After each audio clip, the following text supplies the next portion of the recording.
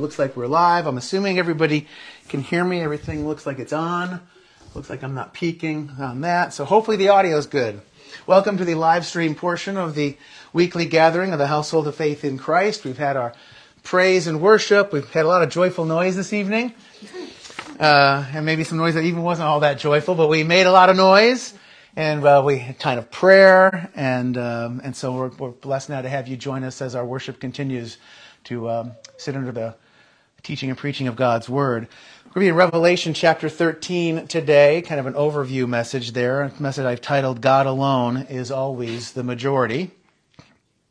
And I'm also going to have a quick quote from the book of Job later.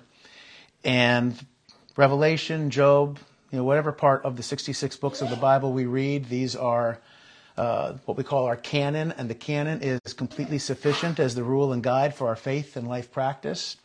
So as you hear God's Word, read God's Word, study God's Word, meditate upon God's Word, you should understand that you're interacting with something that was written by men who were carried along by the Spirit. This is called the inspiration process, and so it's inspired by God, which means God doesn't make mistakes, so it's inerrant, it's infallible, and you know what I'm going to do? Just so that you don't have to peek around that corner quite so much, I'm going to slide this back a hair. There, that might make it a little easier for you. Anyway, so I encourage you as we study God's Word to receive it as such, and for those who have ears to hear. Now, those who are gathered in this room with me, know that earlier we read the entirety of Revelation chapter 13 together, and we did so in part because, one, it helps us to keep the time constraints on the sermon together, but also it helps us to give us a sense of how the Christians of the first century would have first heard the text. In fact, they most likely would have first heard the words of the Revelation within the context of the entire book, read aloud all at once. So for a few moments, let's see if we can let our minds be imaginative. Let's see if we can visualize the setting way back then. And if they were meeting early in the morning or maybe in the evening, perhaps there was candlelight or maybe they had some torches lit. But they possibly would have kept the light dim because persecution was a real, daily threat. And they trusted God. And yet they had anxiety because the world around them, it didn't always make much sense. And how were they to comprehend the circumstances of the world? How were they to comprehend the circumstances of their individual lives? And you just might have the same or similar questions as you listen to God's Word read aloud and preached. What's happening with all the craziness that we see and experience? Is God losing the fight against evil? These are the types of things that are addressed in the Revelation. And not only do we see that God always maintains control, but we see also that God has already beaten evil. We're just waiting for the end game to play out. In earlier sermons, we've already addressed how John is using the same kind of symbolism, or similar kind of symbolism we find in the book of Daniel. And we've discussed how people have, with this kind of symbolism idea in mind, have, back in the first century, the believers were speculating how to understand all this, how to understand the number of the man that we see here in Revelation 13. And so they decided, well, maybe it's talking about Nero. Or it could be talking about Vespasian or Titus or Domitian or someone like that. And all these guesses, they were based upon something, here's your word of the week, something called gematria. Gematria, that's a fun little word. This is the ancient code system that assigned numerical value to each letter of the alphabet. And so each name could be represented by a number. Actually, this isn't that foreign to us if we think about Roman numerals, right, where the letters are numbers. It's kind of like that. Now, there are varying ways that people would do this, including changing the language, like translating something from Greek into Hebrew and then applying your code numbers to that translated word, for instance. This is a way of creating a secret code because you had to know which language to translate it into before you did your numerology kind of thing. And so this was good. You can keep things kind of secret from those you didn't want to know what was going on, but it also opened the way for people to find ways to make a lot of wild guesses.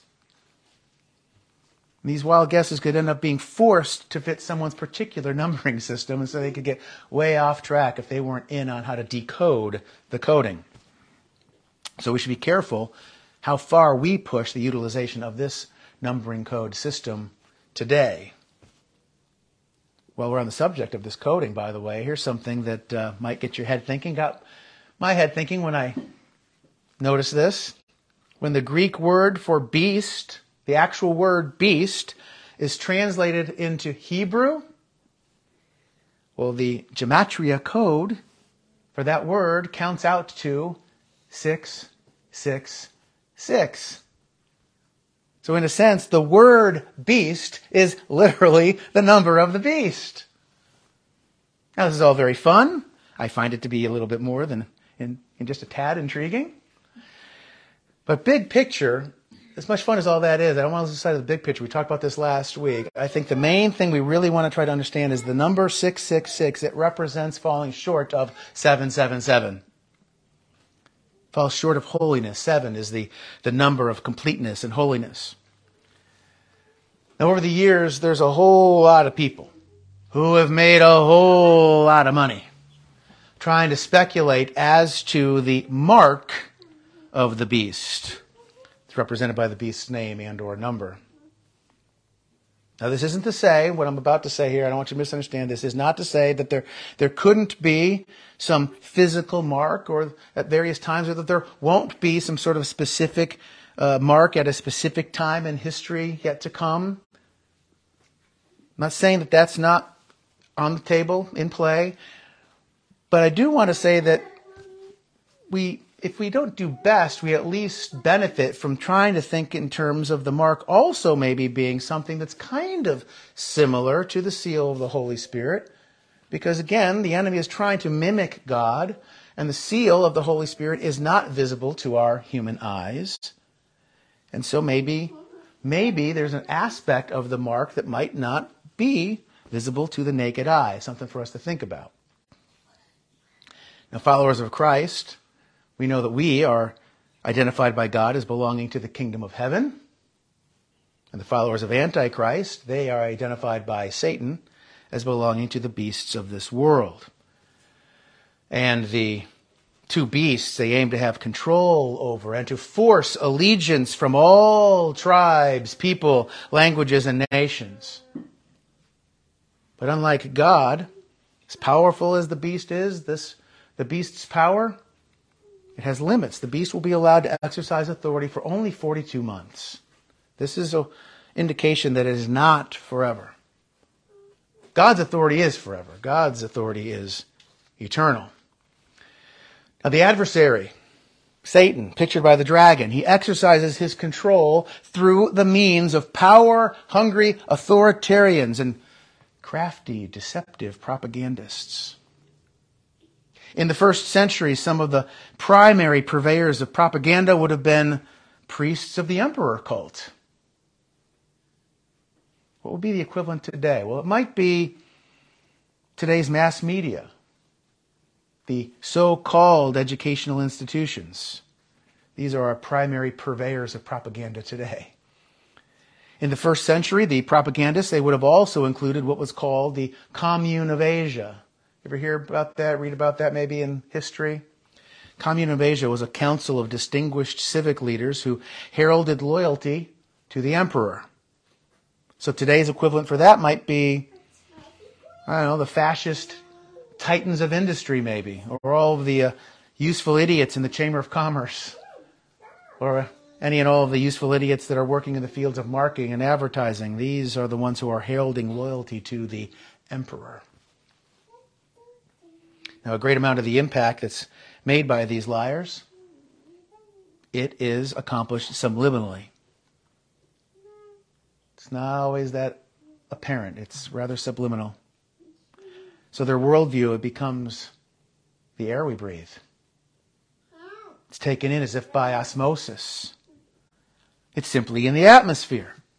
The truth, quote unquote, of what they say, it is assumed rather than proven. So why do so many of our friends not see the real truth, the truth that the Holy Spirit has opened our eyes and minds to see? This is why. I mean, when a fish swims in polluted waters, it doesn't know any different. It's just the way the world is to them. It's all so obvious. And how could there be any other reality? And so they look at those who are informed of the real truth as though they have three heads. What's wrong with you? They say. Are you a science denier? You gotta have faith, man. Haven't you seen all the latest miracles of modern technology? What's new is so much better than all those old, outdated ideas from the past. If you don't agree, I guess that means you're just an old-fashioned, out-of-touch bigot. Or worse, you're a misogynist, xenophobic, gay-hating racist. Your only hope is to bow, as we have, to the God of the technocratic state, ruled by the self-proclaimed expert class. And if you won't signal that you agree with our virtuous stances, like by saluting the Ukrainian flag while at the same time disparaging the American flag, and celebrating the victim status of the blacks and the browns and the gays, while self-flagellating for your privilege and inescapable guilt, and throwing in with the neo-Marxist cult by using preferred pronouns, while also, of course, saying that anyone and everything can get married to anyone and everything. Like even a woman with a penis getting hitched to a 4-story concrete public building because, they're in love, The woman with the penis in the building, they're in love. I'm using some rather spicy rhetoric today. Well, that's because the radical pagans are killing people. They're killing the healthy future of this country. They are killing the worldview of our kids and neighbors. They are killing the ability of people to provide for themselves and to provide for others. And in more recent years, they are killing us all directly. Tens of millions of babies dashed upon the rocks in the innocuous name of family planning. There's probably tens of millions more killed in the innocuous name of nation building. And I'm sure millions more have been killed in the innocuous name of dreamers and open borders. And millions have been killed also, we know, in the innocuous name of flattening the curve, following the science. There's a devastating 1-2 punch that is repeatedly smacking society in the head and in the heart. The beast from the sea in Revelation 13 represents all the forms of tyranny that a big group of us lately have really gotten pretty darn good, much better anyway, at identifying. Of late, we're seeing this politically, socially, economically, educationally. The beast from the earth, it represents this same sort of a tyranny, but from pulpits and such like. One is a civil magistrate kind of a beast, and one is a clerical religious kind of a beast. Making use of a rather extended quote from Dr. Vern Poythress, even before these beasts were out and out killing people, quote, successful modern democratic governments were not killing people literally. They did not need to, as long as their idol programs were so successful. They travel not toward paternal severity, but toward maternal smothering. The state undertakes to help you by stuffing you with what is good for you, according to its wonderfully enlightened, beneficent judgment.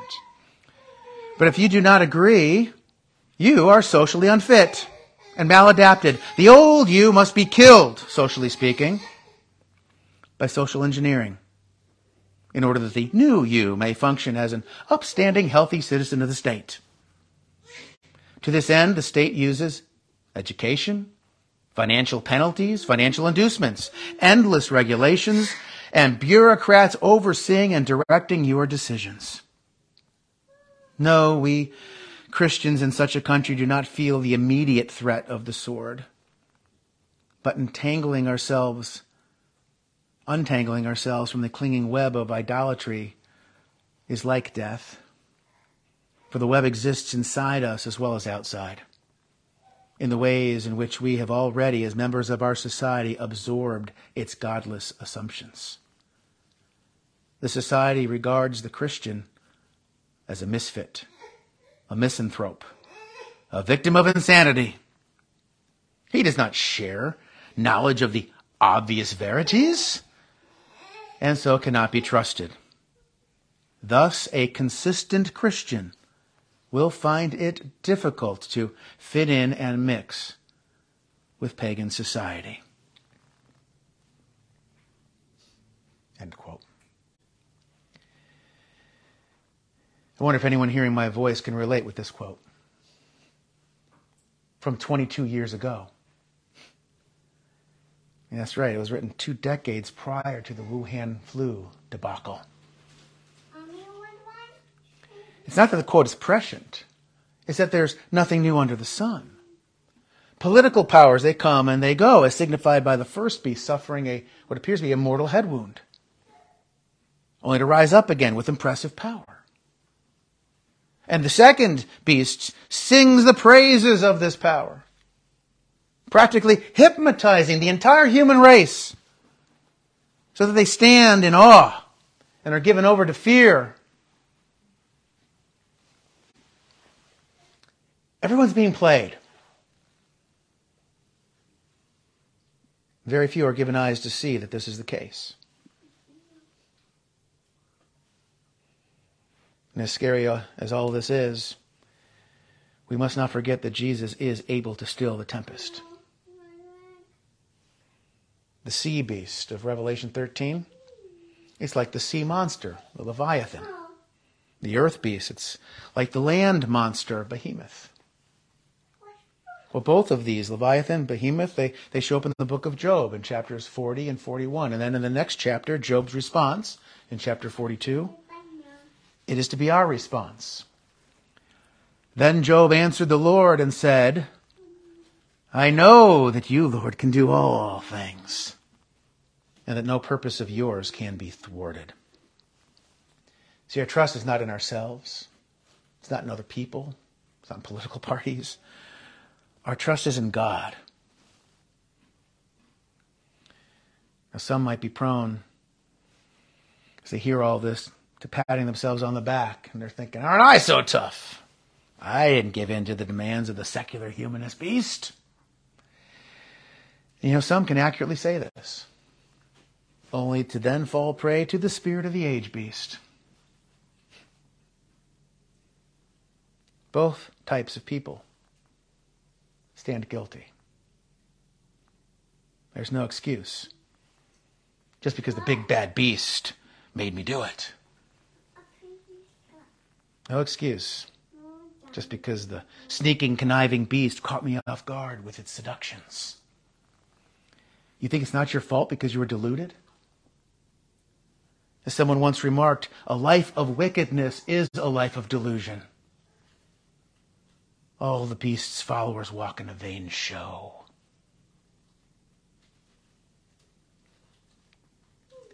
Once a person has awakened from this beastly induced stupor, it is not too late. So, do you know anyone like this? Someone maybe who's showing some signs of waking up? Well, call them to repentance. And call them to the forgiveness and blessing that's found in the good news of Jesus Christ. And in the meantime, we can be angry with the actions of those leading people astray. We should be angry about this. But we should have broken hearts for those who know not what they do.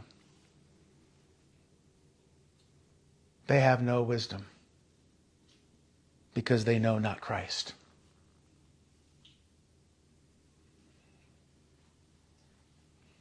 Kind of reminds me, it's like the contestants on the TV show Survivor.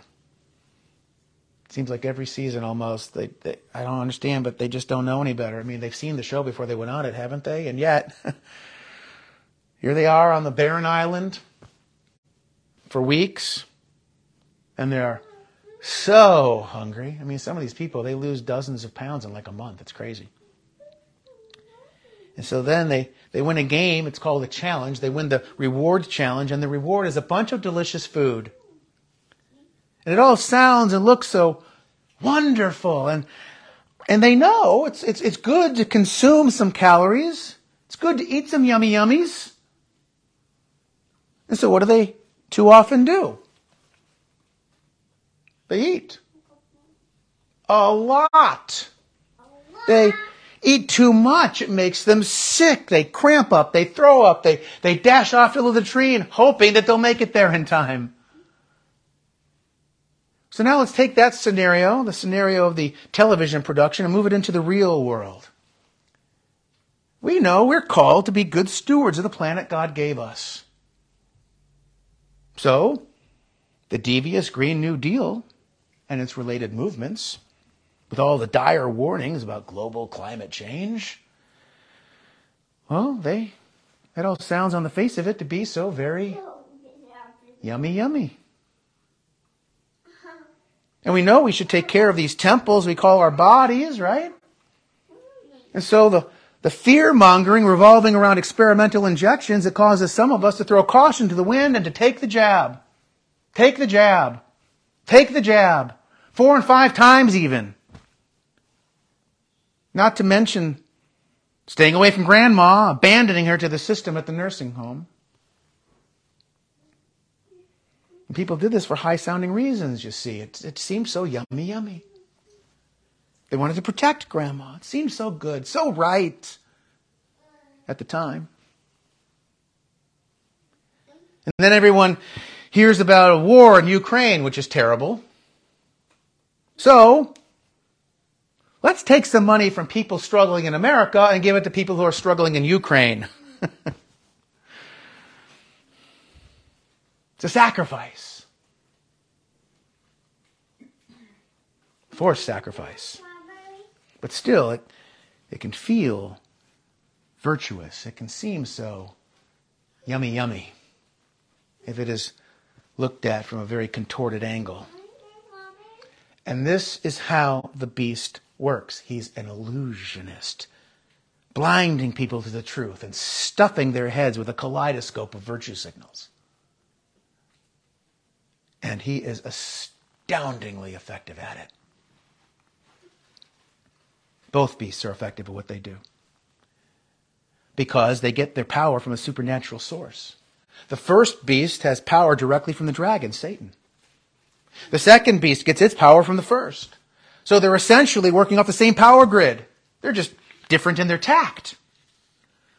The first beast blasphemes God in a daring, devil-may-care way, while the second beast blasphemes God more carefully, more slitheringly, deceptively. The beast of the sea makes war and will happily shoot you right between the eyes. The beast of the earth makes miracles, apparent miracles anyway, and does things that play tricks on the eyes. For the first, it's all about force and fear. For the second, it's all about persuasion and craftiness. One is aggressive. The other is passive-aggressive. The second beast points people to worship the first hideous beast. Both of them are hideous beasts, and they in turn point people to worship the hideous dragon, who is the devil himself. those refusing to worship in the way that the second beast says that they must, these people of conviction, they are socially banned. This is better, I guess, than what happens to those who refuse to worship in the way that the first beast says that they must, because the first beast will gladly slay those who refuse to get with the program. So they're not exactly the same, these beasts, but they play for the same team. Both arrogantly hate God. Both haughtily hate God's church. And so they work to create a sort of hell on earth for those who are destined for heaven. And none of the things I've said thus far is going to make everyone in this room cringe. I mean, some will cringe, I'm sure, but others, they're going to say in their own hearts, "Ha! I haven't fallen for any of the beastly hijinks. I'm on to their schemes." Yeah, okay. Fair enough. Probably true in some cases, to a certain extent. But while some of us are pretty darn good at anticipating and dealing with what some of the demons and the demonic do, we might still fall for some of the other trickery that they have up their sleeves and not even notice that their trickery is at work. I'm telling you, it is so subtle. It's gently swaying our opinions, altering our worldview. One tiny drop of water on the granite stone at a time. And eventually that steady drip, drip, drip, it eventually leaves a mark, even on the most stalwart of stones. Could be as simple as a popular TV show like Survivor or some movie. Take Hotel Transylvania, for example. It's a very successful franchise of animated movies, and it has spawned a cartoon series on TV. In quite a few ways, Hotel Transylvania is doing the work of the second beast. Did you know it? Very surreptitiously advocating for dishonesty, for example. You know, I wasn't too familiar with Hotel Transylvania and the phenomenon that it is. I hadn't even heard about it until this year, to be honest. So I recently watched the 4 movies that have been made thus far. That's right, there's 4 of them. And I also watched a number of the episodes for the TV series. And the first episode I streamed, it has an evil stepmother type character who helps the main character in the show to straight out lie to all the other characters on the show. And then the very next episode I watched, the demanding aunt and her little niece Mavis, they discover that all sorts of discord accompanies telling the truth, so lying is better. The very next episode I saw, there's a Frankenstein character. He has problems with his hands, and this problem is solved by an act of deception. And then the fourth and final episode that I watched, it centered on a doctor lying about his medical credentials and everyone else helping him to continue the fraud. Every show I watched highlighted lies, and at first I was like, wow. And then it kind of hit me. We live in the midst of a trans age. Transsexual, even transhuman ideology. That's what the culture is all about. Trans reality even, really. So in other words, the culture is all about lying. People saying, I'm not a boy, when they are in fact a boy. People lying maybe even to themselves and saying, there's nothing evil about pedophilia. They're simply minor attracted persons. You know, they even have an acronym for it, MAPS, minor attracted persons.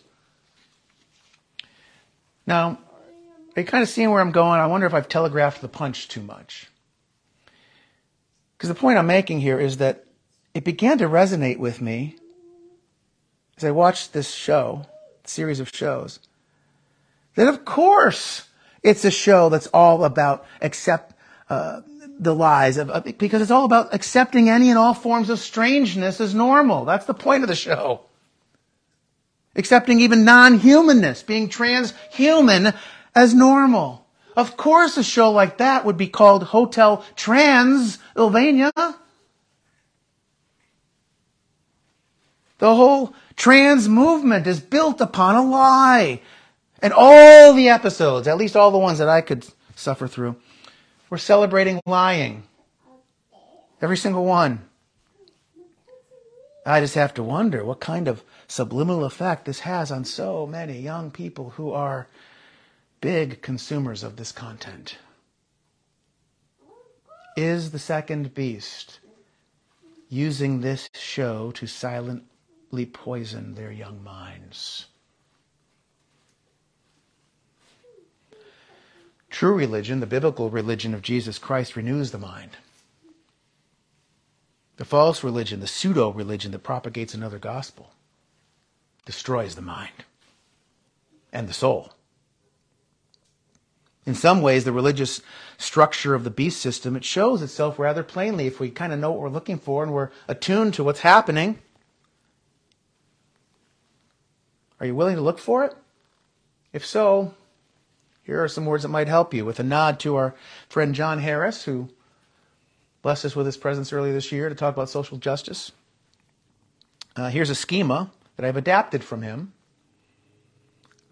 Made my own edits and adjustments to kind of make it my own, but I mean the core of it is really his work. So I, again, give a nod to John.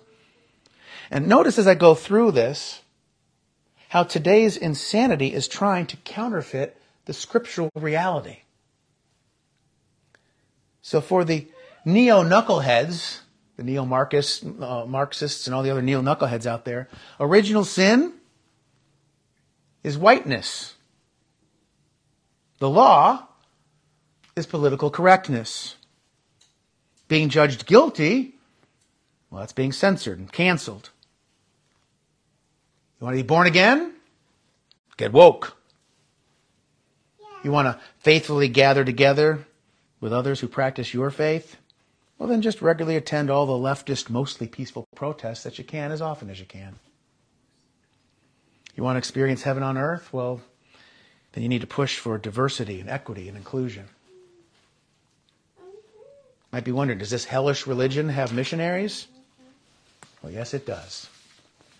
And they're called implicit bias trainers. What about prophets? Has those too. They're called critical theorists.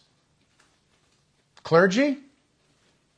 Well, the media and the community organizers and the apostate parachurch groups. These are the priests. And to make the system work, all they have to do is to replace love and justice with conflict and revolution. That's all. And then prop up the state and the state-sanctioned experts as the ultimate authority, rather than admitting that the ultimate authority is the Creator and His Word. And then replace the illumination of the Holy Spirit with a Gnostic intersectional life experience built upon standpoint epistemology and all that sort of nonsense, and boy, they are off to the races. See how it works? And here's the thing. Too often, it seems to me, these Satanists are far more committed to their cause than us good guys are committed to ours. See, we've got to not only identify the enemy, but we must engage the enemy. Not to depress you or anything, but look, I mean, they have co-opted nearly all of the seminaries. That is not an exaggeration. They have co-opted the overwhelming majority of the denominations and faith traditions as well. They're not shy about engaging you. They understand it's a spiritual war. They're suited up for battle. They're called social justice warriors.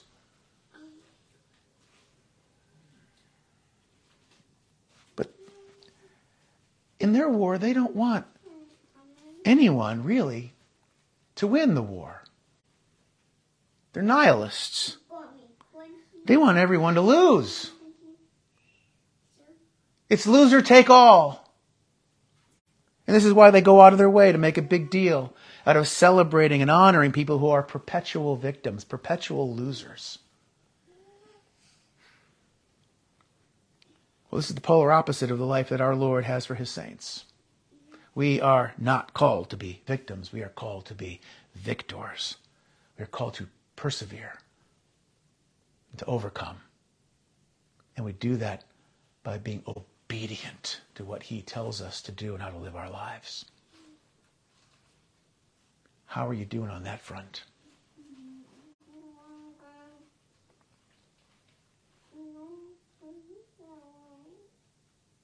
Maybe that could be fodder for our discussion. Let's pray. Father, we are so thankful that you are our God, that you are the eternal God, all-powerful, all-knowing, that you have a plan from eternity, from before the foundations of the world. And we're so grateful that you have chosen us to be a part of that plan. You've called us to yourself as the bridegroom's bride. We thank you that you have given us the truth of your word, that you have given us the illumination of the Holy Spirit to understand it. You've given us eyes to see and ears to hear, and we ask you would give us an increasing measure of obedience and courage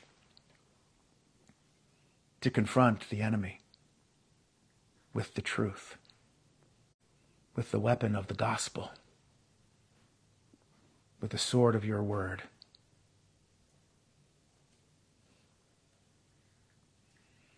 It can feel to us as though all is lost. But we know our feelings lie to us in such situations because we know that all is one in Christ, the cross. Help us to live like that's true. Because we know it is. Lord, we ask that you would move among your people, globally, nationally, in our community, and also that you now would help us to feel your presence and guide our discussion that's about to follow here, as iron seeks to sharpen iron. Thank you, Lord, for making us your people. Help us to be a better people for you. It's in Christ's name we pray. Amen. All right, I am going to shut down the stream. If you're interested in learning more about the series in Revelation or more about the church, you need prayer, you're looking for an answer to a theological question, anything like that, go to our website, householdoffaithinchrist.com. That's householdoffaithinchrist.com. God bless.